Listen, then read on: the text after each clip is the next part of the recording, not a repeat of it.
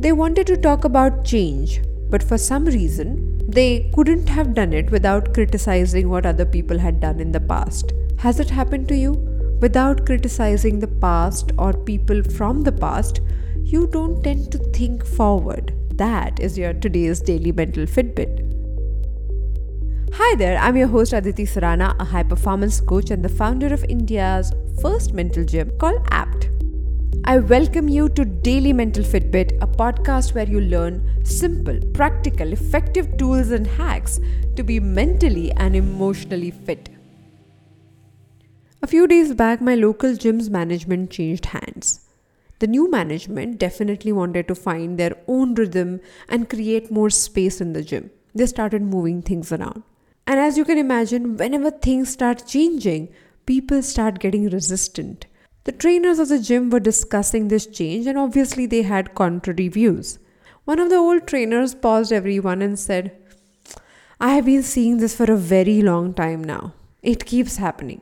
Every time the new management comes, they have to change something or the other.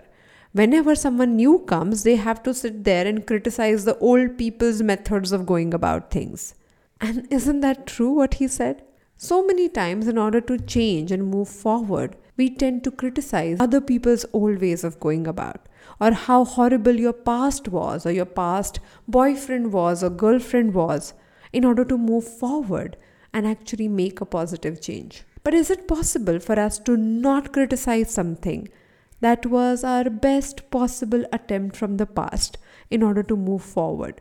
Can we accept and acknowledge that that person, you or someone else in the past, did whatever they thought was the best to their possible abilities? Not the best option, obviously not, but best possible option.